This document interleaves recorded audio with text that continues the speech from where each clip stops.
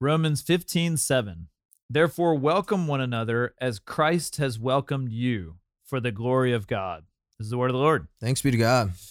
So, continuing on with these one another's, Yep. and as Jason has pointed out on a couple of Sundays in this Life Together series, there are 59 one another's in the New Testament.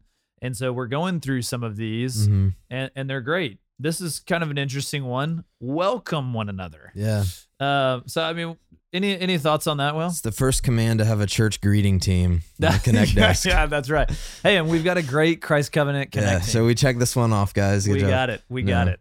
Yeah, I mean, so yesterday, the theme was harmony, and we kind of talked about the plurality that necessitates. And, I think one thing we didn't really hit on this, which was kind of a missed opportunity, but we're doing it now, Yes. is harmony. It implies plurality, and that's not just plurality of individuals, but gospel-centered harmony.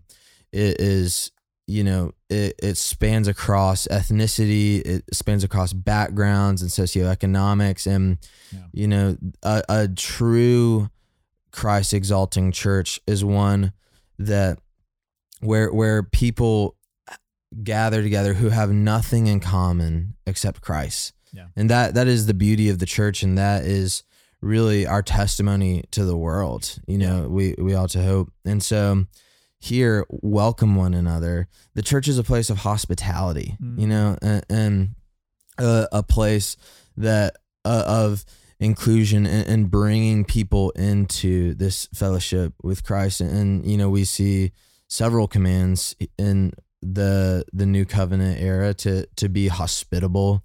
And I really think, that's not just saying like have potluck dinners and Right. get good at casserole making, but it's to be actively seeking out those on the fringes and welcoming them in. Yeah, that's right. And it says here, welcome one another as Christ has welcomed you. Yeah. And the question wow. there is like, wow, how has Christ welcomed us? And I think you're pointing to some of it, like Paul in Ephesians chapter 2 talks about how the dividing wall has been torn down between Jew and Yeah. Gentile, between rich and poor, Yeah. between slave and free man. And so that dividing wall has been broken down. And so we welcome all. Yeah. Christ has welcomed everyone Yeah. who will come to him in repentance, who will surrender their lives to him. He welcomes us Yeah. all. And those who have committed sins, we've all committed sins, even those who have committed egregious sins. Yeah. He welcomes us in, Yeah. and he loves us. Similar to I think of Luke 15 and in the story of what's called the prodigal son, Yeah. the lost two sons. Yeah. But when the one son is coming back, what does the father do? The father runs out to meet him, opens his arm, kisses him, kills the fattened calf. And I think that is a picture from Jesus's mouth of how God welcomes us in, and we should do the same as a church body. I mean, that's a very provocative question. How has Christ welcomed us? Yeah. And the first thing that comes to my mind is at great cost to himself. Yeah. And Wow. that is such a great incentive for us.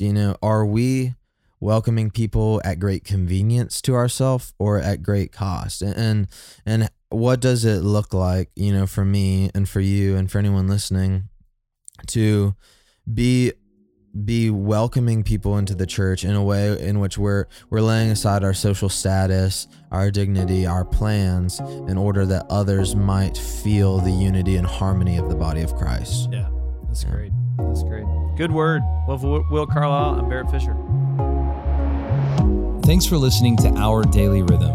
I'm Jason Dees, one of the pastors of Christ Covenant, and Our Daily Rhythm is a ministry of our church designed to help you more faithfully and effectively meditate on God's Word.